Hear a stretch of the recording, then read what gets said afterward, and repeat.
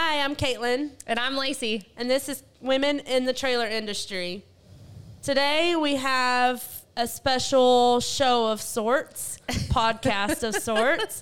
And that is to say that Lacey is the new VP of Sales and Revenue at the Trailer Parts Outlet. Yay!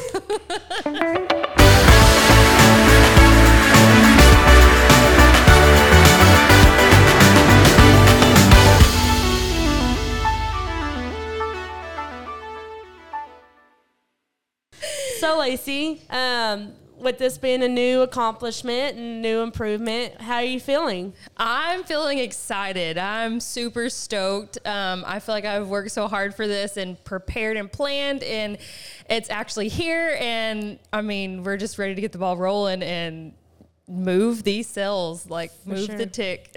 the tick mark. The needle. Yes, that's what I was talking about. We're moving the tick over here, guys. So it's going to be the new phrase. It's a thing. You had a pretty, I'm going to call it grueling interview process with the CEO, Tyler. How was that whole experience? You came in like a wrecking ball. You had all the research you've done and everything. I mean, you really...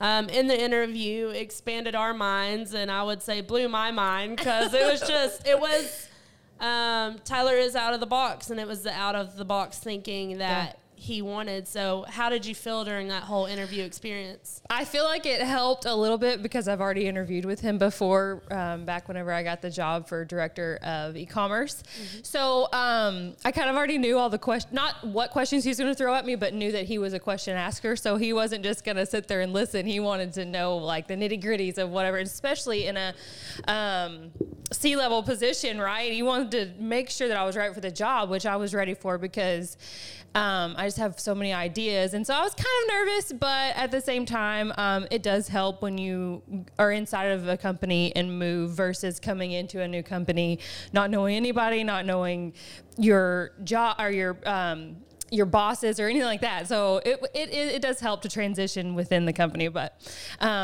yeah, I was just excited that I got the opportunity. I mean, he flew down from California, so it was just nice to not have to do it on Zoom too, because that's just the world we live in now, right? Yep. That a lot of stuff is on Zoom. We've been living these days, So it was just nice to have him here and to be able to interview with you guys in person. Absolutely, and I think you've been here about 4.5 years now, almost 5. Yeah.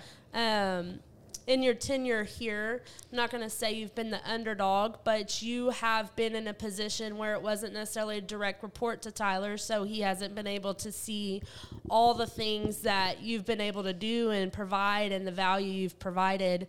How would you suggest someone combat that to get to that C-level or manager position that they want to get to? What obstacles have you overcome, and what advice would you give someone else to overcome those obstacles? Yeah, I think that was something that I struggled with a lot at first. I'll just be honest. And if you work on the e-com side or anything that is behind the scenes technical kind of stuff, not that your job is undervalued or misvalued, but it's not a job that's in everybody's faces. Right. So that's I'll say blatantly, because your job is in everybody's face if you're e-commerce, because the website, everything that people look at online, that's you, right? That's your team. But you're not on the phone with those people. You're not taking the customer service calls. You're not doing all those things that have a physical presence. Mm-hmm. So you don't get overlooked, but it's just that I would just say, like, make sure you're doing your good job.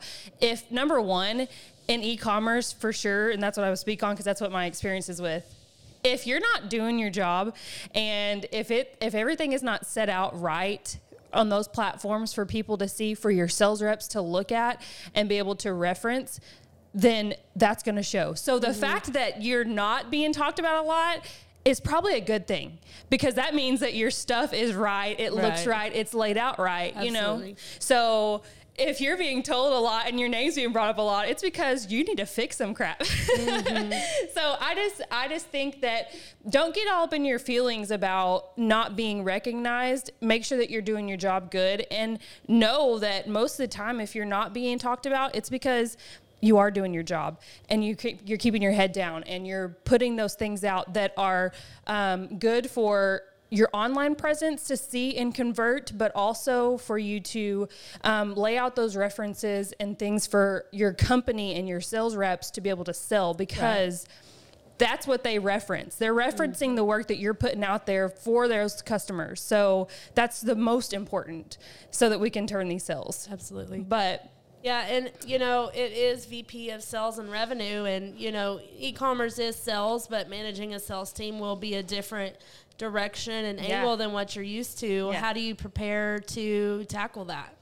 It is going to be a learning curve, but I'm super excited. I think that I have prepared a lot as far as doing my research, observing, seeing how they're doing stuff right now, what needs to change, what needs to be better, and how do we implement those new things. And it doesn't have to be new things. It can be back to basics, and that's kind of what I pitched in my interview, was going back to basics. So sometimes you lose sight of the basic processes that convert and turn sales that you aren't realizing is the thing that turns sales. So instead of swinging for the fences, if you consistently walk through your process, ask the questions, get to know your audience, get the best thing for them in a timely manner, follow through, make sure that stuff is taken care of, then that stuff adds up. And it's the consistency that rings true, not your swing for the fences. So that one good sell or that two good sell, awesome, right? We love those things.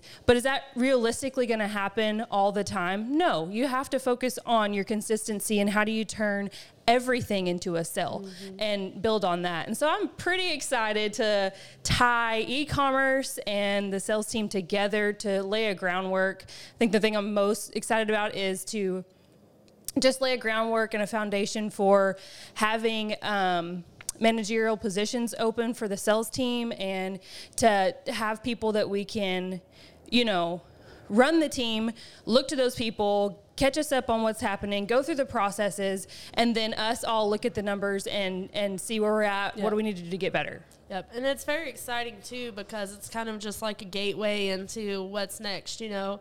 Right now it's just laying the framework for the next sales manager, but then it's going into, you know, are we going to be opening new branches and new branch managers and all of these things. So exciting things to come there. And I think it also speaks to like growth of the company. So I'm so blessed to have this opportunity, but also the company just to be able to grow, to have these type positions be filled and mean something, so that you can grow your base and grow where you are. Just like you said, maybe new branches or whatever, you know, we're Axle Manufacturing. There's so many new things that we have rolling out that's so excited for this company. So it's just like, it's truly a blessing. Yep, absolutely. And, you know, within the next couple of months, we're adding several new team members. So that's exciting. And getting more people to help the cause and under the belt and help more customers. What's your best advice for someone who, as we kind of said before, wasn't a direct report? How can you show the most value in doing your job well? Like, how can you say, hey, I'm providing the value, and get to the point where it's recognized? How what's your advice to that? I think if you are specifically in e-commerce, number one, showing physical things that you've put together, new initiatives, new marketplaces. What is the new stuff that you're bringing to add revenue to the company? That's most important, right? Because that's what keeps the lights on. And also your numbers. So e-commerce is sales. And you directly report those numbers too. And that's all about how good your listings are, how they convert, how good your layout is. Does it attract? Is it good SEO? Is it all the things? And of course, there's other things that play into that, like marketing, that everybody has to do and pay for. But, you know, if you're paying a lot of marketing money towards people looking at your stuff, but your stuff isn't good and they just immediately jump off, then what did you do? You wasted your money. And so that's so important. If you're not in e-commerce, I think that if you are trying to move up, work hard, and you don't have to be loud about it.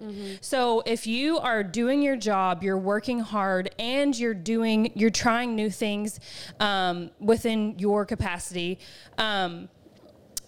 thinking outside the box. You're trying new ways to implement new things that are going to be better efficiencies, better communication, whatever your role is right now. There's always things that you can do that are better and that are new that could help. And if you just continuously look for those things, and keep your head down and if you're coming in every day and you're doing your job to the best of your ability, that will be noticed. Right. It will be noticed. There's Absolutely. no doubt that it won't. And if you are seeking upper management, then while you're doing your good job, if upper management job comes available, or even if it's not, talk to your bosses, be open about it. So ask questions. Is there availability for other positions or upper management positions? It doesn't hurt to ask, is there something going to come available? I'm really interested in this, because sometimes your bosses may not know that.